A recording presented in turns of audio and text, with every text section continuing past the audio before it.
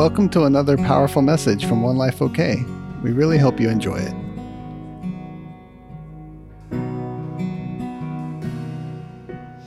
I have a lot on my heart today. I want to start out with a couple of things first, though. We're going to be starting a new book soon, and I just discovered the Holy Spirit just dropped it into my little heart today, even though I've been looking for 2 months. I got to thinking, well, maybe I shouldn't spend 2 months looking. Just wait for the drop. That's the new term now, you know. Drop. Just dropped today. But, you know, I was mesmerized by my little Tessie and how good she did, and I just want to give her honor today.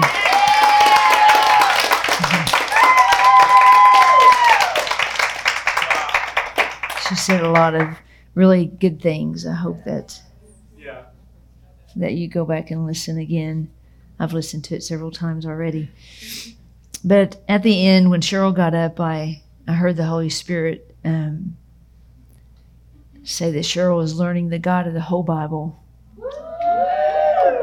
I'm not for sure. I think she got a little nugget. You know, there's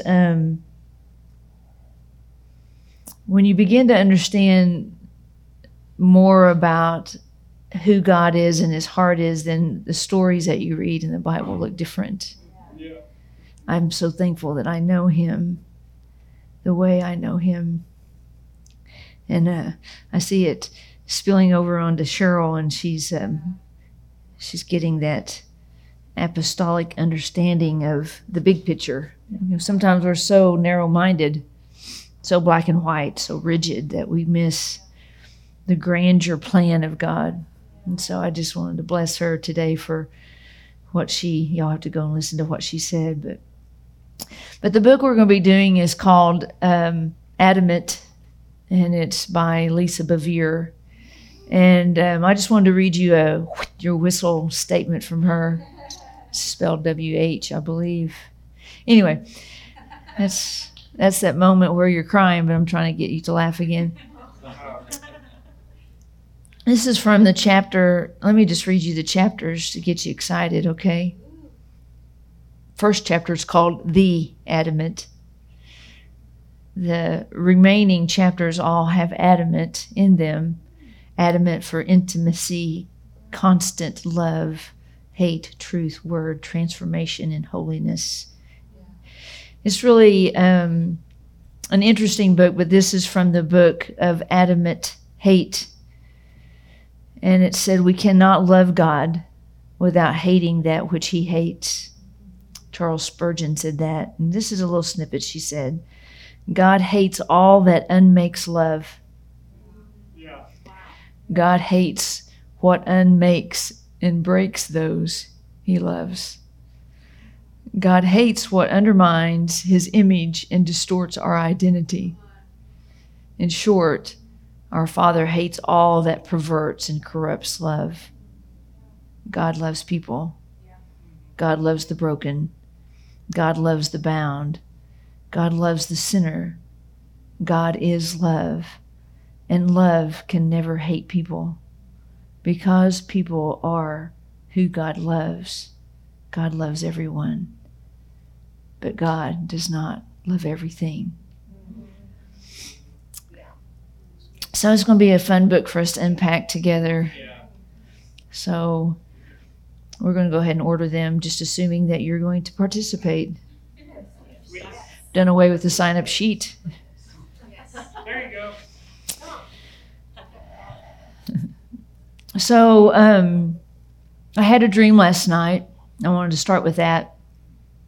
And simply put, in this dream, I was talking with someone who had wrecked their own car, and they were attempting to finagle a way to get their old father's car. Now, as you know, in dreams, cars represent ministry, and so I'm going to be talking today about your ministry on the earth, which I have been talking about for a long time. And are you doing okay, Jack? I didn't know Jack was getting excited by what I was saying, or if there was a gnat in the room. But I feel like the dream has to do with this, that some of us are attempting to go back and utilize a previous identity, because the father of all creation is the identity giver. Agreed? Let us agree together to stop looking at what our natural fathers were unable to transfer to us. Did you understand that from Jesus' perspective, that was never the Father's intention? And so I wanted to just pray over those who feel like that this is a season for you to come into your true identity from Papa, and to really finally, I love inner healing. I have spent my life truly. Pam calls me a gold digger, We went to the gold digger state, so digging the gold out of people. But my prayer for most of you is just that you'll have a Paul experience. You'll have a 3-day transformation. It won't be a 30-year one. And I believe that transformation process wasn't even what I was going to talk about today, but that transformation process, I believe, comes through yielding. Yielding is less about you understanding and more about you getting out of the way. And, in the yielding process comes all revelation. God is not going to pour out his revelation upon those who don't need him. So your yieldiness comes through such a deep understanding of your need for him.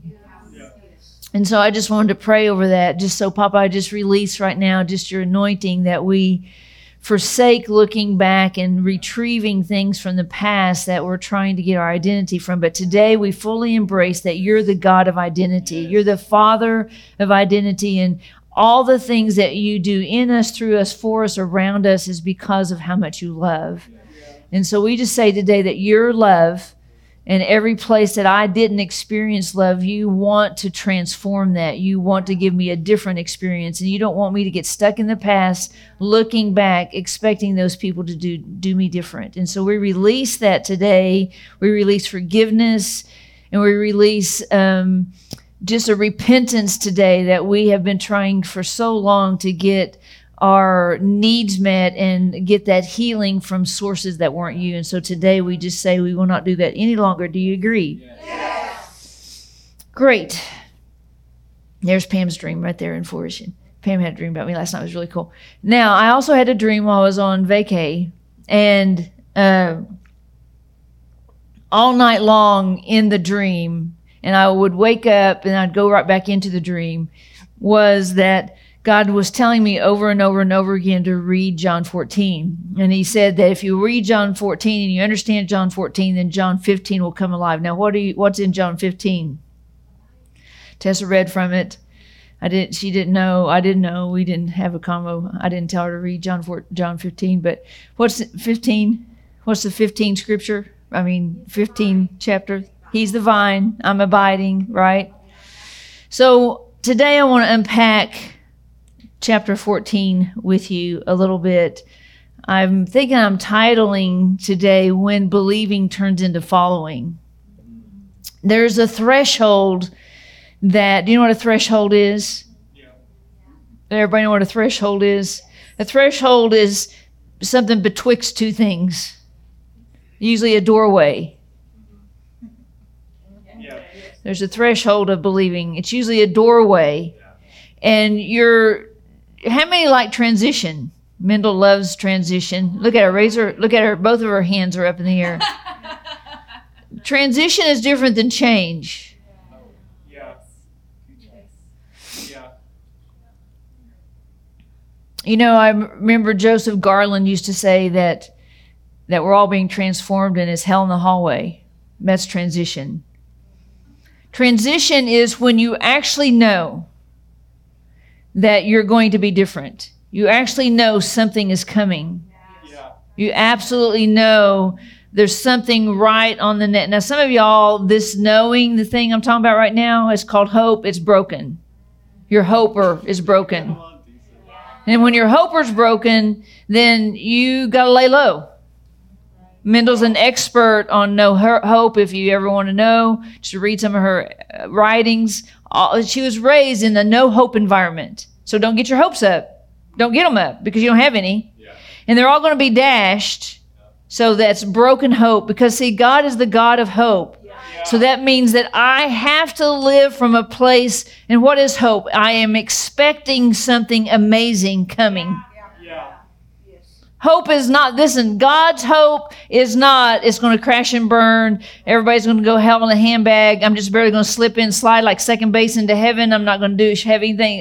That's not the God of hope. That is not God's hope. So see, we have to be transformed in our minds to be able to hope like God intended us to hope. You were trained to not hope. And some of y'all had parents that were doctors of no hope, had the doctorate degree of no hope.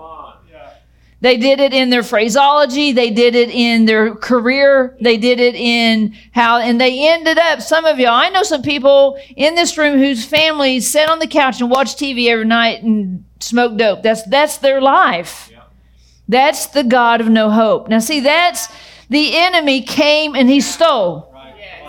And now you're just existing. You're not thriving. You're not doing. You're reduced down to whatever has been created in that environment, in that doctrine of no hope. Do you understand what I'm saying? It's just a doctrine. It's a theology that's broken, but that's all it is.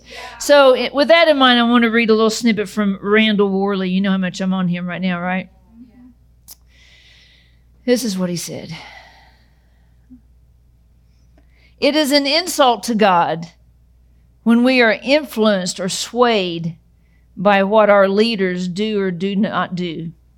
Before there was a democracy that allowed us to elect those that would be our voice, God had a voice. Yeah. Theocracy, the true government, the government of the creator and ruler of the universe, existed before men feebly attempted to interpret what God wanted into their constitutions. Why are we losing our minds because our leaders appear to be losing theirs? He quotes Psalms 2. How dare the nations plan a rebellion? Their foolish plots are futile. Look at how the power brokers of the world rise up to hold their summit as the rulers scheme and confer together against Yahweh and his anointed king, saying, let's come together and break away from the Creator. Once and for all, let's cast off these controlling chains of God and his Christ. God enthroned merely laughs at them. The sovereign one mocks their madness. I wanted to start that today because I want to talk about the name. And in John 14, you'll find the story of the name. Shall we turn there? Yes. I'm wanting to challenge your threshold today of believing. In John 14, Jesus starts out and he says, don't worry or surrender to your fear. Did you hear it? Don't worry or surrender to your fear. And then he goes on to give you the 12 steps of getting out of fear. Do you see that there in verse 1a? Do you see it? You don't see it? Okay, I guess that was enough then. Don't worry or surrender. Do you understand that when you conditioned your heart to surrender to fear, which you were taught to do. Most of you, someone taught you that fear was advice, that fear was wisdom. So you surrendered. What did you surrender? Your will, your authority, all that. You. All your belief. I love Chris. He wrote a little snippet this week, and he just for you to ponder on. He gave us 7 symptoms of a transformed mind. Listen to this. You live in hope. Somebody just mentioned that. Any thought in your mind that doesn't inspire hope is rooted in a lie. Listen, I don't know what year you're going to understand this, but you have to extract lies from your life or you cannot walk in the anointing.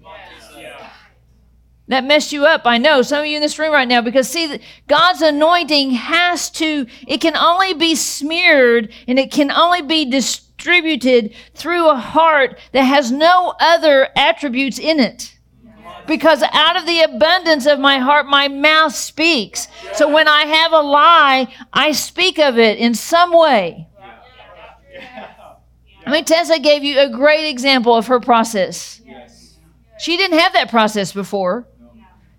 When I first met her, she had a completely different process, and it was completely broken, and so was she. Now, her awareness of what's actually going on in her is she perfect at it? No. Is she clumsy? Probably. If you know her really well, do you hear her speaking of things that are not even about her? Probably. But the thing of it is, she's learning, like some of y'all are, that my gift and how God speaks through my gift is different than my feelings. So see, if I get transformed in my mind, if I get transformed in my heart, if I remove all the lies, then what changes? My feelings. So he said, 7 symptoms of a transformed mind. You live in hope. The impossible seems reasonable. Some of y'all haven't thought of an impossible thought in a long time. An impossible thought is meaning something that doesn't exist yet, but you know it's from God and you've got to believe for it. The impossible isn't, I may not get what I want for lunch today. Do you understand the difference? The impossible isn't, my kid's not serving God. That's not even the impossible. That's a promise.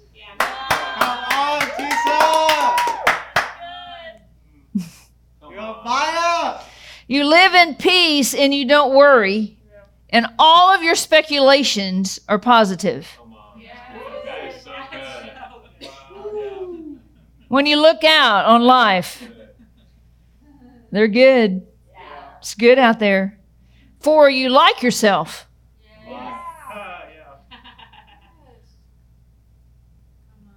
I mean, poo-poo if we're not thinking this right now. Right? If we don't like us, right? We've spent way too long. Y'all are all the core people.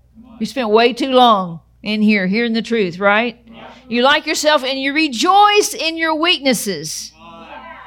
Oh, there's where I lost you right there. Can I tell you one of the hardest things I think to get some people to do is to let other people just say how you're happening on them. We want to go into defending and, I had a bad day. I was PMSing, somebody at work said something bad to me, I just was hungry. I was hangry, right? Just let some people tell you how it feels to be in relationship with you. That's your weakness. Yes. You're not going to change it as long as you're good or you hide it or you got self-protectors up. Tessa talked about self-protectors a lot. Yeah. I love it. Knowing that when and where you're weak, He's strong. See, that's really what He's trying to show us. These are just a quick thing. We're not even talking about these today. Number 5, you're quick to forgive and you freely give others grace and mercy. This is, remember, 7 symptoms of a transformed mind. You're confident and thankful. There's a difference between arrogance and confidence. Confidence is gratitude. Arrogance is entitled. Number 7, you believe in others and give them the benefit of the doubt. Okay, back to John 14. Don't worry or surrender to your fears. So basically, this is his statement starting out John 14. Do you understand? When Jesus makes a statement, a foundational statement, everything else he says after that is built on whether you believe that or not. Yeah. That's good. Do you believe that you cannot fear? Do you believe it? Do you believe that God intended you to live on earth a fear-free life? If you do not believe that, the rest of what I'm going to talk about today is not going to happen for you.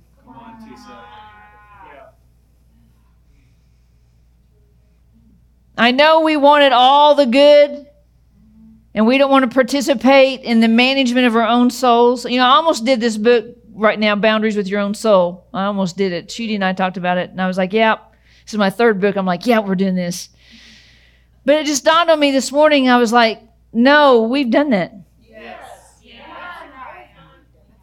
Right, Pammy, over and over. So now what do we do with a transformed soul?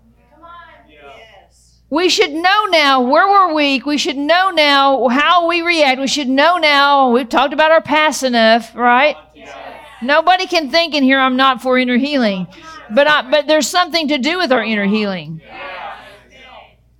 And if you're still doing attributes of your old self, you should get a bunch of people around you to tell you. That looks like your old self instead of acting like you're all good.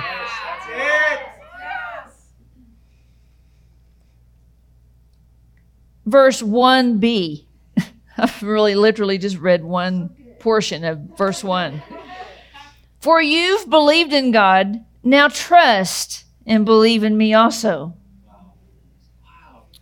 He goes on to say, my Father's house has many dwelling places. Remember when we used to sing this song about that? Do you remember how you were just hoping to get a shack in heaven? Man, we were faith-filled, weren't we? Wow. Man, we were comparing heaven to the just not being under the viaduct with Kay. I mean, weren't we powerful? If it were otherwise, I would tell you plainly, because I've gone to prepare a place for you. Now, we already know the story, why they understood that, right? Because unlike American culture, if you want to, if you're, well, yeah, we don't do that here. Sorry. Just thought of 10 other things I could say right there. Verse 4, and you already know the way to the place where I'm going. And then Thomas, Mr. Man of Faith, he says, Jesus, we don't know where you're going, so how could we know how to get there? And Jesus explained, I'm the way, I'm the truth, and the life. And no one comes next to the Father except through union with me. To know me is to know my Father too. And from now on, you will realize that you have seen him and experienced him, the Father, right?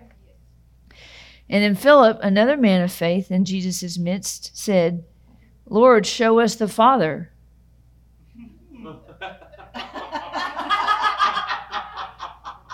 that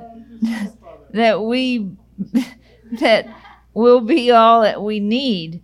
That's going to be all they need. He said it right there. Philip, all we're going to need, Jesus, right? What do you think Philip and Thomas represent? Why did they stick these two verses in the Bible? The strangest questions ever to me. Jesus says, I'm the way. Jesus says, I'm the way. Jesus says, I'm the way, right? We don't know the way. No, I'm the way. We don't know how to get there. I'm the way. What was it? What? I think it's what we do as human beings. I think this is representative. Jesus says, I'm the way, and we're like, well, I don't know how that would work for me. Because I basically like to do things on my own. I don't really want to go through another person.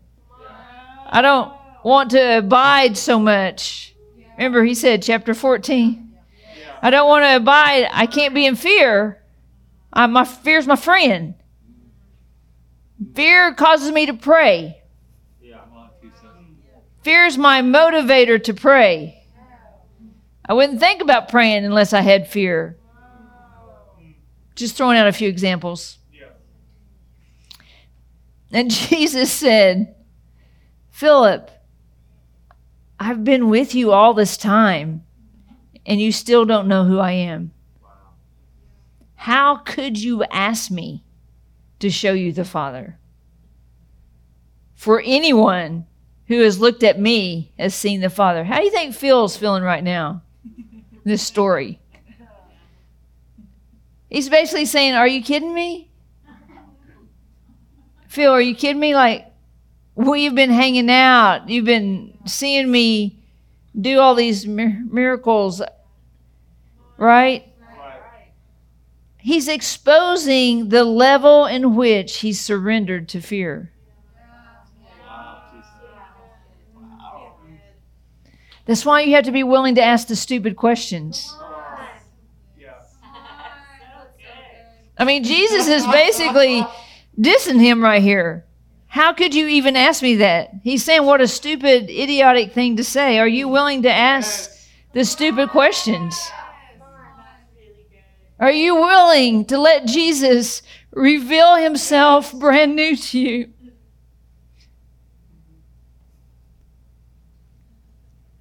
See, Jesus is attempting to reveal something in them.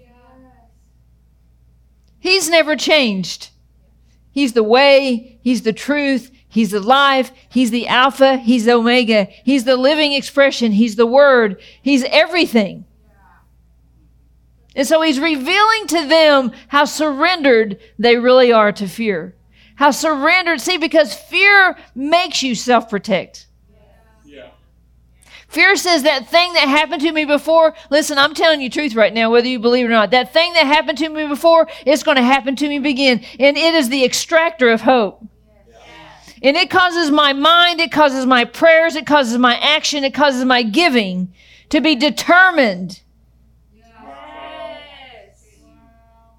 by how I know him when he's standing there revealing himself to you the whole time. How could they not know? I love this. He says, don't you believe that the Father is living in me and that I am living in the Father? Even my words are not my own, but come from my Father. For he lives in me and performs his miracles of power through me. It's interesting because if you jump over to Matthew 9, I love this little segue. I think I wrote it down in my notes instead of us turning there. It's Matthew 9:5. Now, in this story, well, let's just go there. Why not? Matthew 9, verse 5. Let's start at 1, okay? Jesus got into the boat and he returned to what was considered his hometown of Capernaum. Just then, some people brought a paraplegic man to him, lying on a sleeping mat. When Jesus perceived the strong faith within their hearts, whose hearts? The ones that brought the guy. Didn't mention the guy. Come on. That's so good. Yeah. Hey. When he perceived it, how did he perceive it? Can you perceive it? Can you perceive faith in people? Yes. You can only perceive what you have yourself.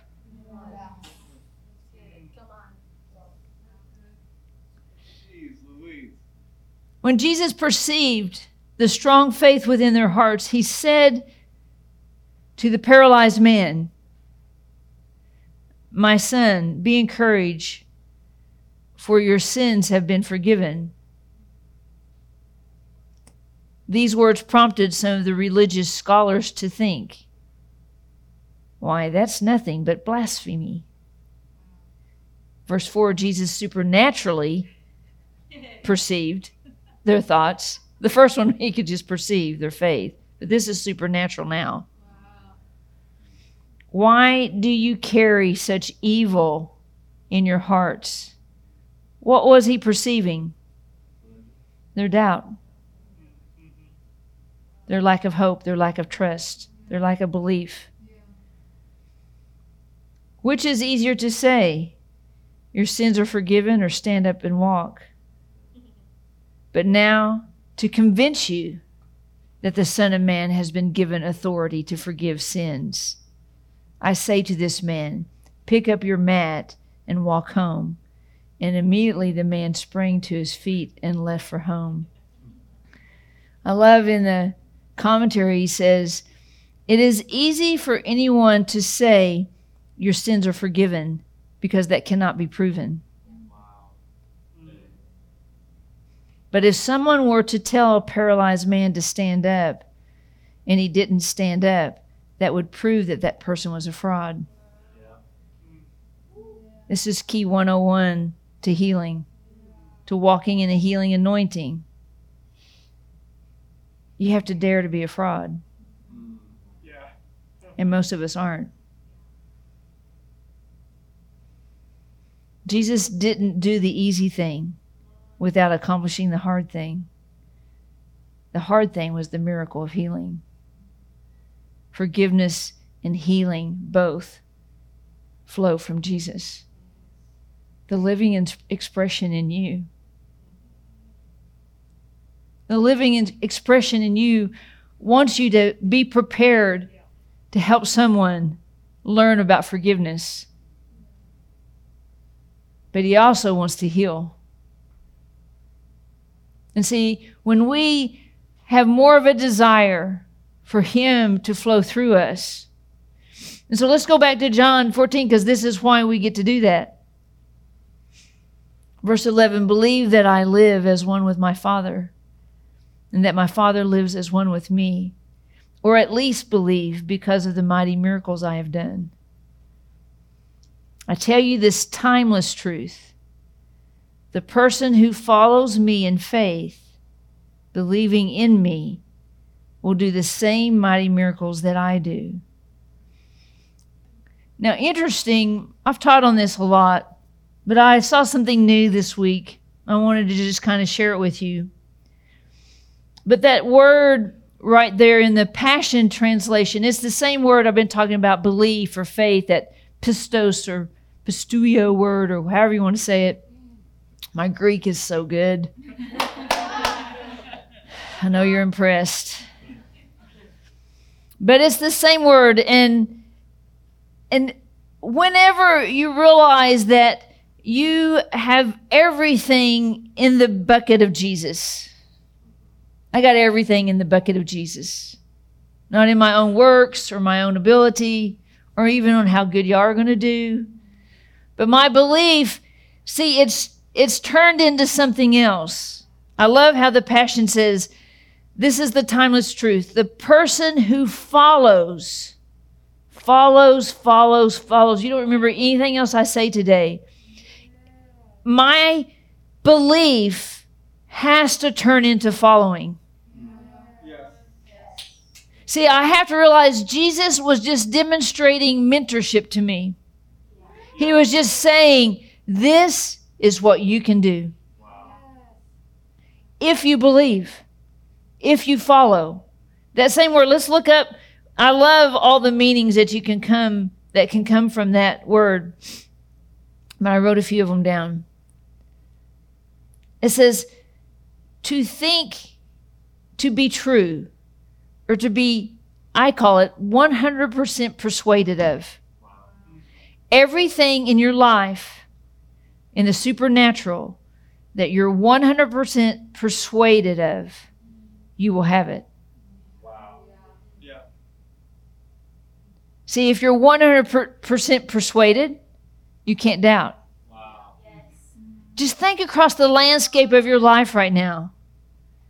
Just think, is there anything in my life that I am 100% persuaded of? If you have kids that aren't serving God, are you 100% persuaded that they are going to know Him? Or is there even 1% of doubt? If you're married and your husband or wife doesn't serve God, are you 100% persuaded, no doubt, that they're going to walk in their design, in their God destiny? Do you know, are you 100% persuaded you're at the job God positioned you to be at? And you're 100% persuaded that you're going to transform the whole place. That's this kind of following. See, what you have to understand is that I'm not going to follow what I don't believe. So that's why he started out with, don't doubt. Don't fear. Don't surrender to fear.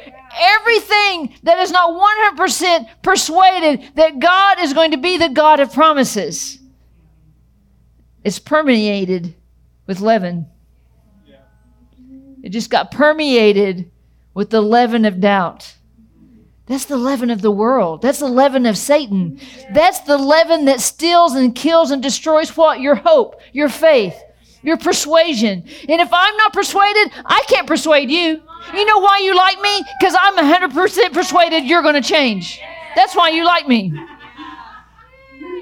And I know it. I do not doubt that you're going to change. I do not doubt that the very thing that you struggle with your whole life, that you are not going to struggle with your whole life as long as you know me. I am 100% persuaded of that. There is zero doubt in me. It says, I love this. It says, it's to trust in Jesus as able. Are you 100% no, he's able? I know he's able. He's stronger than your will. Yeah. He's stronger than your atom soul. Yeah. That you're 100% believe that God is able to either obtain it, do it, or aid in doing it. Yeah. Yes. He's going to save it. He's going to acknowledge it in some way. He's going to change it. He's going to make it to a fact. And remember what I told you? That's called intellectual faith. Yeah. That's this word. That's this word Jesus is talking about. If, let's read it again. I tell you this timeless truth. The person who follows, who is 100% convinced in me, in faith, believing in me, that they will do the very same miracles. What miracles did he do? Whatever the person needed that kept them from knowing the love of God, he changed it. It didn't matter if it was up here. It didn't matter if it was down here. It didn't matter if it was in here. Because he supernaturally perceived what they were thinking. That same Jesus lives in you. Do you understand that if you're not 100%, see, I am 100% convinced that I can supernaturally perceive what you're thinking. It's not to get my needs met. Right. See, that's what we do in relationships. We want to find somebody that I don't ever have to tell them anything, and they supernaturally perceive what I need. And when I need that ice cream, they'll jump up out of the bed and run get it while I lay prostrate before the Lord. We throw some sort of religious thing on there. No, see, your supernatural gifts are meant for supernatural activity. Yeah. We keep trying to intermix things in the natural and things in the supernatural, and we get frustrated because we're using the wrong tools at the wrong time. See, you first can't doubt. You can't surrender to fear. And then he begins to paint this picture of all the ways that you're supposed to be because he lives in you, because he made you as a human being to be able to do this. This is the most powerful message you should believe. I'm telling you. It's a timeless truth. Those who follow me in the same faith. You know, we went on this little trip, and so we had these two little cars. You know, Lenny was behind me driving, and she's following me.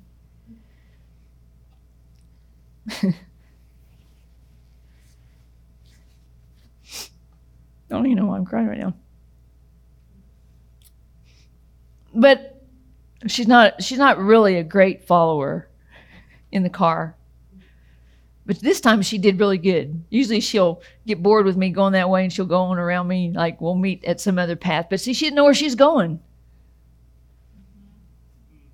So she's right behind me. Like if we are here in town and I'm like, hey, I'll meet you somewhere, she's probably not going to follow me. She's in her little sports car. She's going to go around me, go down Western instead of Penn or something. But see, she didn't know where she was going. So the following process was different. It's hard for us independent souls to follow. We get bored. We get to thinking, oh, it'll be okay. See, you can tell what God wants to do in us by how well we can follow. See, he didn't say, okay, get really good at this where you don't need me anymore. You don't need to yield anymore. You can do it on your own. You can go your own way, do your own thing. Just go ahead. No, he's trying to get us to the more. Can you see it at all? Can you see that it's in your ability to follow His faith? It's in your ability to follow what He's doing. It's in your ability to yield to Him, not surrender to fear. And to the degree of which one of those you do better. Do you surrender to fear? Do you speak of fear? Do you pray about fear? Or do you follow and yield to Him? And see, I can tell you the way He's going to test you in this. He's going to see how well you can follow a leader. Yeah. I got one wave. He's going to test you how well you obey what the boss asks you to do. He's going to test you to see, are you going to gripe about your boss every day, about your coworkers every day? Are you going to point out how good, how bad, everything everybody's doing, how it doesn't make you comfortable, how you're out of your comfort zone, how they're not treating you well? I mean, Gwen took a job where she's just going to hear people gripe. Is that not a setup by God? There ain't nothing more it can change Gwen than hearing people gripe and not being able to chew them out. She's going to have to be like all mercy, all problem solving according to the Love Shack, not Gwen Shack. See, that's what she needed, and He knew it. He set her up. She's in the honeymoon stage right now. I haven't talked to her how it's going, but I bet it's going okay right now. But there's going to be a day. Every day, hearing how the Love Shack isn't coming through. Every day, how long of that mercy, how long will it last? See, the thing that you have to understand is if we walk in this supernatural understanding of what people are doing and saying, we don't even have to get involved with our own thoughts. See, people are sitting right in front of you that God gave you the anointing to change. But you got your own thoughts on it. They wear them clothes you don't like. They stink. Don't like how they handle things. Don't like how they treat you or talk to you. Right? Let's keep going. Verse 13. Well, He says, greater miracles than these because I go to my Father. So see, there was a form of miracles that got to happen while Jesus was on earth. But because He chose to go to the Father, what did He know? He knew He was sending another power. Now we got two of the Godhead living in us. That's more than what Jesus had. It's my awareness of what I carry.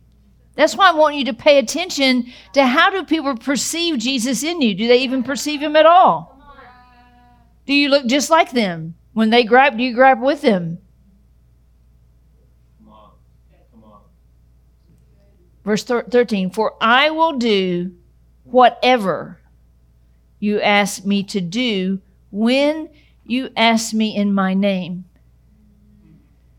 You know, when I read that, I've heard that my whole life, at the name of Jesus, every knee will bow. But I don't even think until today I really understood what He meant. And I had to look up that word. Let's look it up in the Greek, shall we? I'm looking it up for you. It's a word spelled E-R-G-O-N, ergon. This is what it says. It's the business. Sorry, I'm reading the wrong one. That's works. We don't want to read that one. It's O-N-O-M-A. Onomo. Onoma. Something like Onoma. Let's go with that. That's name. The other one's works. That's name. It says, for one's rank, authority, interests, pleasures, command, excellences, or deeds. So He said, if you ask it in my name, remember He's talking this whole time about how we perceive who He is. Yeah. Are you with me? Yeah. Jesus is talking to His disciples the whole time about how do the disciples perceive Jesus? Yeah. Did you get that with the questions? Yeah. They perceived Him as we don't know the way. They perceived Him about we don't even know the Father. And He was like, it's impossible for you not to know. Yeah. It says, it's the name used for everything which the name covers. So I will do whatever you ask when you ask it in my name. See, it's not about, one second. It's not about being able to say in Jesus' name. Everything in the Bible is about how much you believe what you believe. How much you follow after what you believe. Not about using and sticking a name on it, but it's about how much I'm underneath the knowledge of what the name carries. So it's the name used for everything which the name covers. Everything, the thought or feeling of it, which is aroused in the mind by mentioning, hearing, remembering the name. So what comes up in your mind when you hear Jesus? You know, when I was 7 years old, I went to youth camp. It's probably the only time I went because I hated it. But at youth camp that year, they were playing softball, and I was behind the home plate. What it's called? Home plate. Play something for 20 years and you can't remember things. And a guy from out in, right field or left field or wherever he was, threw a ball home, and the catcher missed it and hit me right in the stomach. And I remember the only thing that I could say was Jesus. How did I know to say Jesus? I could have said doctor. I could have said go to the emergency room. See, I was taught that the thing I needed was the name. Because, see, it's the name used for everything in which it covers. What does it cover? Everything. So when I know who he is, and I know if I'm speaking the name of Jesus, it carries with it an authority, then whatever I ask, under that understanding of that name, of that authority, how well do you know the authority that Jesus was given that lives in you? It's the operation of the knowledge and awareness that I'm conducting kingdom business with this name.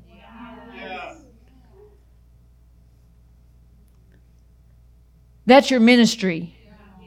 See, there's kingdom business waiting for someone to walk upon the territory of where it doesn't exist now and begin to speak it into existence so the kingdom can have its way. And see, that's the authority of Jesus. And you can ask whatever you want to ask when you ask in his name. Because see, I wouldn't be asking something outside his yes. See, I wouldn't be praying out of a place of fear because it's outside his yes.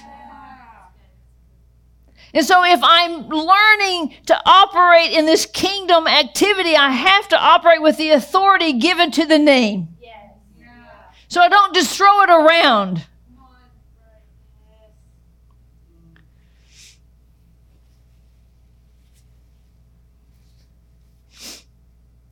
What is a way, I'm just thinking, but what is a way that you can raise the rank and authority and desires and permissions of Jesus to you? Do you understand that if Jesus sent you here as an ambassador of love, it's not a word, it's your title. Then I better love like he would love. I better hate what he would hate. See, the thing that we do in society is we don't confront. Mendel's working right now. God is really stirring in her to confront what he hates. It's not really a comfortable thing for her. She didn't wake up one day and say, I know what I'm hoping for. I'm hoping he's going to begin to show me all the stuff to be intolerant about. Now, see, I don't need to work on that. That's easy for me. Cholerics, come on. Let's all shake hands. Y'all don't need to work on that. Y'all are not good at it. Right? See, he wants you to work on something that you're not actually good at, that you're not actually comfortable with. See, he wants to send you to a place, and he wants to position you to say things that your gift set, that your personality, that your anointing would have success at. Just because I can call up a restaurant and gripe because I didn't get my food right, I don't need an anointing for that. I'm picky. I'm a picky rearer. I like things the way I like them. Anybody else like that in here? Look, Noel even raised it. I can point you out right now if you need me to. See, we're not flowing under any authority or anointing right there.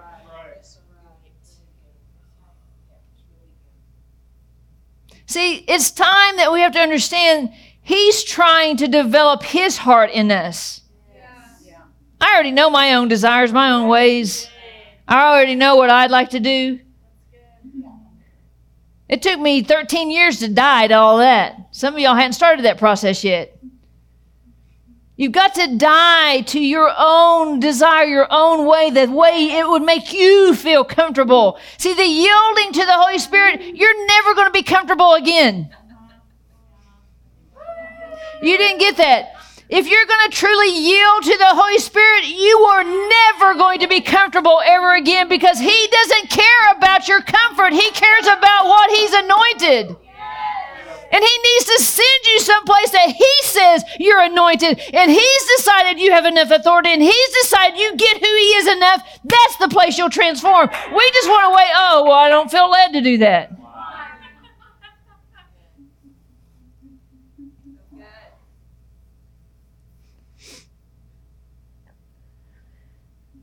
I already sort of jumped on my bandwagon here about the works, but that works word, I have to read what that means. Remember, He said, the greater works will you do. Well, here's what this is. The business employment that which one is occupied in doing. Messes with all you people that don't like to work.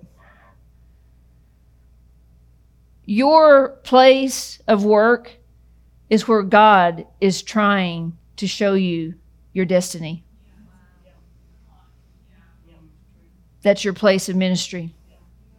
He's going to judge you. This is the good judgment. He's going to judge you by how well you engage in the process of making that business a success. That's what He'll reward you on.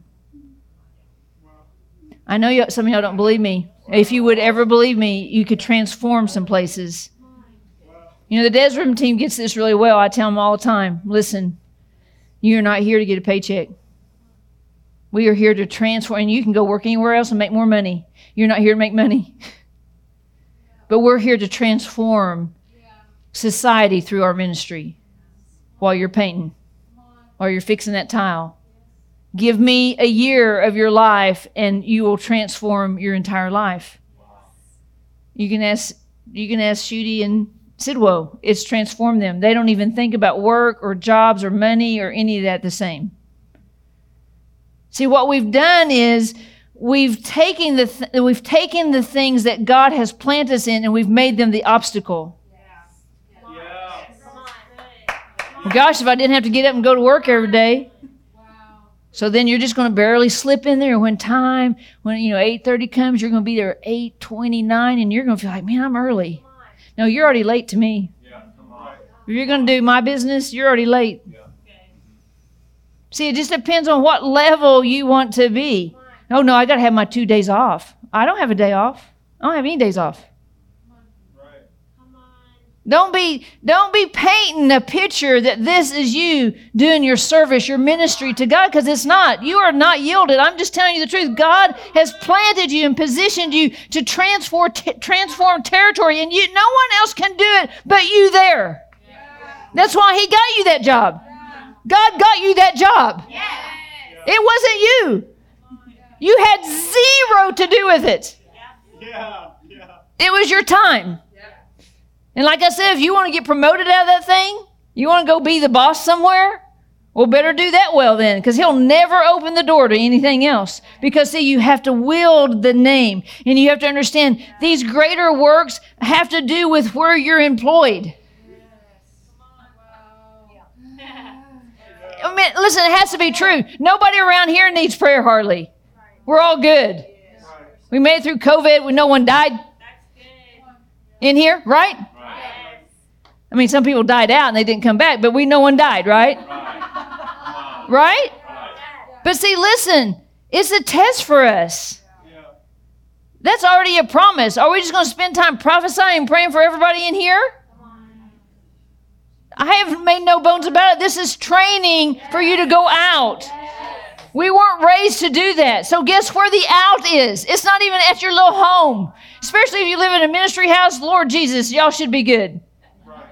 Right? But it's out there. Where? Where the darkness is. I mean, is your light just this big? Well, it's still light. And see, when you transform where you're at, it transforms you. When you're waiting for everybody around you to change. You know, when I woke up this morning, he made this one statement to me. Let me see if I can find it. I think I even made it in a color. No, I didn't. Hold on.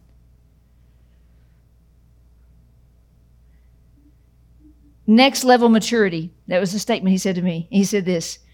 Can you be okay even if everything around you isn't?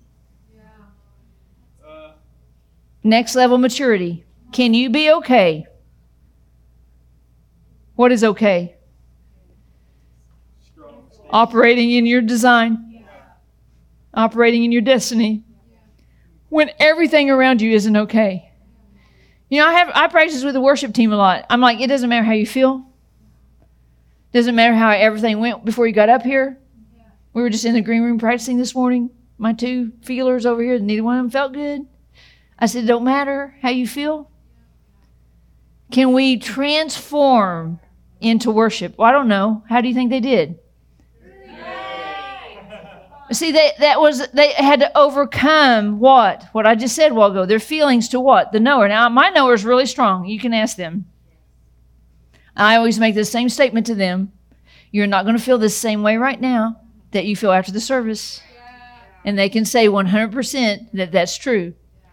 Because what? My knower knows the Holy Spirit's here. And my knower knows that the Holy Spirit is going to do something in somebody somewhere through something. Right? He might offend you. Sorry. I'm sorry if my word, these are the Holy Spirit. I'm sorry. It's in you. I can look around the room. I can see a couple people I've already offended today. Do you think I care? I don't care because it's not my words. It's in you. He's trying to transform you. He's trying to challenge you. My words should be challenging. They should be saying, I'm not doing enough. I need to go out there and do more. I need to look at more. I need to exalt his name more. If I make Jesus big, he says, if you make me big, I will draw every man to me. If you make the name of Jesus big, he will draw all people to you to see him. They ain't coming to see you, baby. You are just a shell.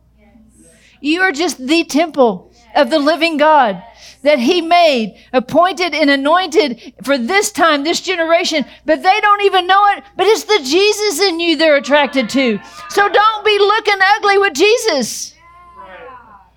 Don't be lazy. Don't be mad. Don't be argumentative. Don't be defensive. Don't be jealous. Don't I have to list them all? Be Jesus. Be Jesus. The world is dying to see him lifted up. And how did he pick the way for himself to be lifted up? Through man. That's what he's doing right now on the earth.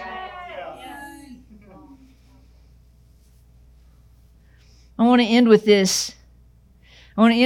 Yay. We're crossing over this threshold, right, of believing. This is what Tessa said the other day. These are the 3 things that you already are. You're already chosen. Isn't that the coolest gig ever? God stuck you in a family that didn't like you. Didn't nurture you. Wanted to change you. Didn't want to provide for you. Wasn't really that good to you. They were so consumed with what they had going on. Some of y'all were raised in drug families. Some of y'all were raised on a school bus. Some of y'all were raised with hateful people. They weren't looking at you going, oh, I see the Jesus on you, man. You are anointed, appointed by Jesus himself. Go out and conquer the world. Do you remember those words? No. Right? So he chose you. Who chose you? It doesn't matter who else didn't. Why do we care who else didn't? The God of all creation chose you for such a time as this. Make everyone else so tiny. They get so far back in the rearview mirror while they're still back there doing that stuff. If you go back to see them, isn't it weird how you almost like become like you used to be again? It's just weird. See, until you get strong enough that that's not going to happen, That's what I'm saying. Yeah. you're grafted in. That sounds like abiding to me. You know, I don't know if you know this, but when something's grafted in, it can't wake up tomorrow and want to get ungrafted. Right. It's usually taped on there. You can't. You know how that feels. Have you got that feeling yet? See, if you have the feeling that you're just stuck in here and you can't go anywhere else, you haven't yielded yet. The tape is the only thing keeping you. Once you've been really engrafted, you can remove the tape and you can't tell where one starts and one ends. You have been absorbed into the vine. You're growing from the source and root of the vine then, not you. You said all this, right, Tess? We're given, you did, given all that we have need of. See, I don't even understand. It's interesting when you're trying to pioneer something, you're trying to get people to buy into it in a way. And they're like, yeah, well, you know, I'll give a little $5 here. I'm just messing with you a little bit. We're good to people, but I have $5 here. Well, I'm wanting to buy a building. Sorry. It was something like that. Whatever it takes. Because why? You know, I went to this art studio while we were in Breckenridge, and I got activated in there, of course. So I was taking pictures of all the things we're going to do and more. And then Mendel had a dream last night. And in her dream, the person that's in her dream is usually me, but it's not me in her dream. But in the dream, she'll have to tell it to you, but it was like there were all of these rooms in this house that had been created just for art. And I was like, oh, well, that's, you know, everything she dreamed, I thought while I was in that art studio in Breckenridge, and I didn't even tell her.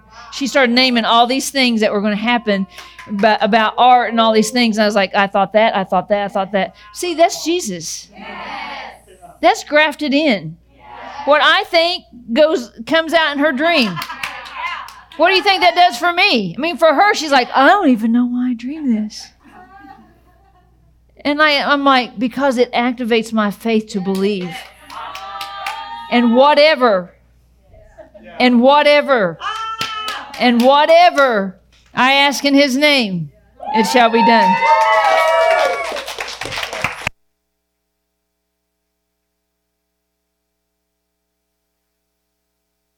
Isn't that fun? Such a fun life. The best life ever. Well, I just thought I would wrap up today by highlighting, you know, all the different ways that this is on the Holy Spirit's mind, or just to remind you of a couple of additional ways in addition to what she already shared.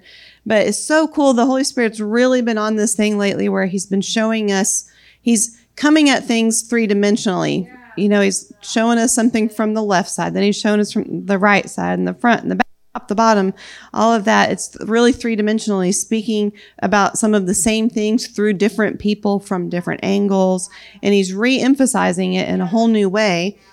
And so, you know, one of the things that this concept of what we ask for in Jesus's name. First, one cool thing was I read that verse the other day, and it jumped out at me. There's something about that we've never seen before. I was like, there's something, it's not just about saying the name of Jesus at the end of our prayers. There's something more about that. I also didn't say that out loud. And then I wake up this morning and Tisa's like, I've got this revelation about literally the exact same question I had, she just preached the answer to me today. Literally. But in addition to that, so all that his name means, do you remember not long ago she preached a message on delegated authority, basically. I can't remember what we called that message exactly, but if you just maybe that was still on. There we go. Yes. So if you don't know the authority of the person who says you have authority, then you won't know what authority they gave you.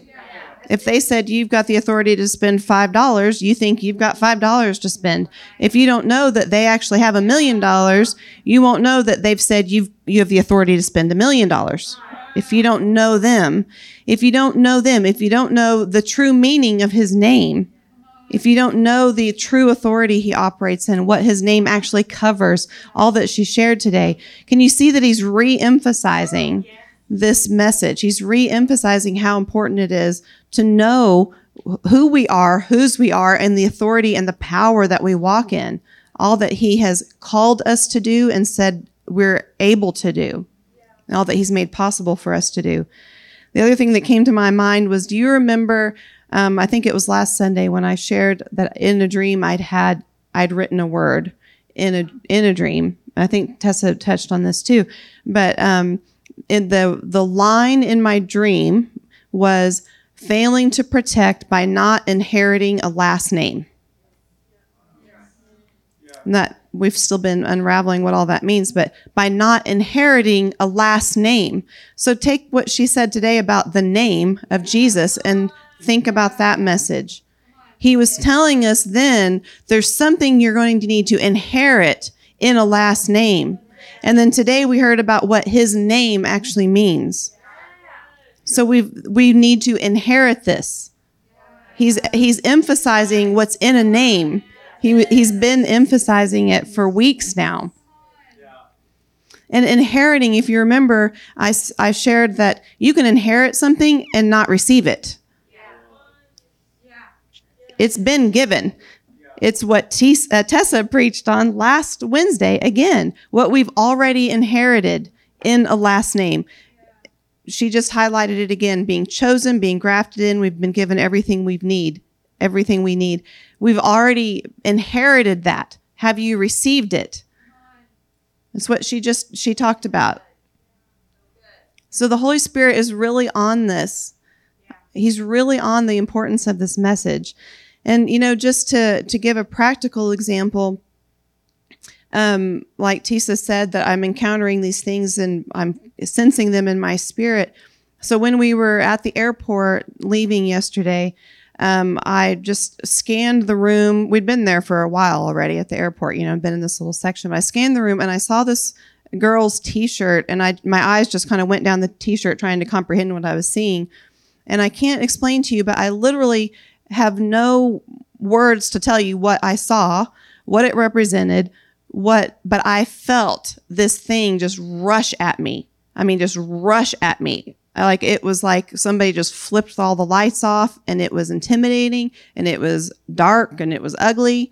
And I can't tell you in the natural what it was, but it was, my spirit sensed there was something demonic with that person on her. And I was tired and I was kind of hot, but otherwise I was really peaceful, But when that thing hit me, all of a sudden I was intimidated, and my hope level went down, and I was just like, oh, you might as well have just punched me in the stomach, because it made me do this, like in my emotions and my spirit. And so all of a sudden I remembered, well, I hadn't released the anointing of Jesus in that airport yet, which I've been, trying to remember to do. And so I was like, oh, right. Okay. So I took authority over that thing. I took authority over every stronghold, every demonic stronghold in that area. And I sent the host of heaven to tear it down and shred it and just demolish it. And I said I was intolerant of it. And I released the anointing of Jesus. And that feeling just disappeared like that. It was gone. And so, and I felt it. I experienced it. And that's an experience I will be able to remember from now on, because I experienced what was in his name. I experienced what his name meant. Things that have intimidated me in the past, I experienced his name clearing it out just like that. And then I could think about the love of Jesus for her. And it was interesting because she was sort of across the way, but I hadn't thought about this till just now. But right after I did that, she walked across that whole area and she came and sat down right in front of us. And Shooty even accidentally dropped her jacket, I think, on her feet. I don't even know if Shooty knew what was going on, but I was like, something's happening right there.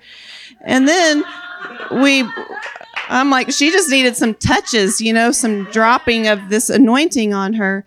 And then we boarded the plane, which there are no assigned seats on Southwest Airlines. You just board the plane and first come, first serve. So she boarded the plane way after we did. And I was watching her come down the aisle. She sat right across from Shooty and Sidwo and Muha. So for that entire plane ride, she was in what they carried. She was in the presence of what they carried. And so then I was just like, okay, right. Jesus totally triumphed in that moment. The name of Jesus was victorious. And then what his name covers and what his name meant was for a love encounter for her, for something for her to encounter. And so that was an experience for me of knowing what was in his name, of knowing how that operates, what that feels like, how to be me in this world and operate in that with his name. And then you had even what we started off with today, that this impression that he made on me just by encountering him in nature, by this majestic mountains and all the beautiful scenery and the sky and all of that. He wanted me to know that there was nothing but freedom between me and him.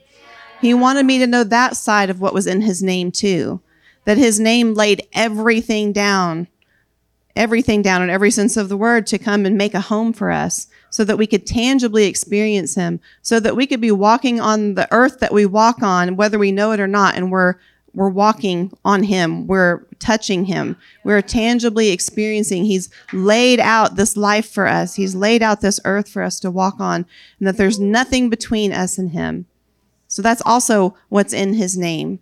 So he is calling us up into this next level maturity of really seeing the fullness of who he is and what he's enabled us to do and be with him.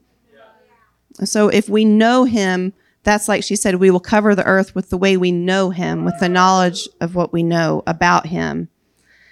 And so I just want to say thank you, Papa. Thank you that you are just revealing yourself over and over and over again in so many ways. You're revealing yourself and you're showing us all these different sides of us, like a three-dimensional, multi-dimensional picture of who you are, so that we can know who we're in relationship with, so that we can know who we're in covenant with. When we raise our hands, we can know who we're in covenant with. Who said, everything that's mine is yours. Everything that's mine is yours. You made a covenant with us to say everything that's mine is yours. And so thank you for unveiling our eyes, for opening our eyes to what you've truly given us, what you've truly filled us with, for who you truly are, so that we can walk in this next level maturity. I had a dream while we were on the trip that we were singing in worship the song, What a Wonderful World. And I've been pondering that, and he wants us to know and live this life that we say, what a wonderful world when we look out. What a wonderful world. Not like, oh, this wretched world, get me out of here. But we can live our lives in such a way by knowing him in such a way that we can say, what a wonderful world. What a wonderful world he made. What a wonderful world he's transforming it into. What a wonderful life he's invited us to live. So we say, thank you, Jesus, and we give you our amen. We say, that's right. What a wonderful world you've made. Thank you for the privilege of participating with you and all that you are doing to transform it. We just love you so much, and we lift your name high today. We exalt you. We give you all the praise and love and glory. In your name we pray. Amen. Thank you for listening to this message from One Life OK. For more information, please visit us at onelifeok.com.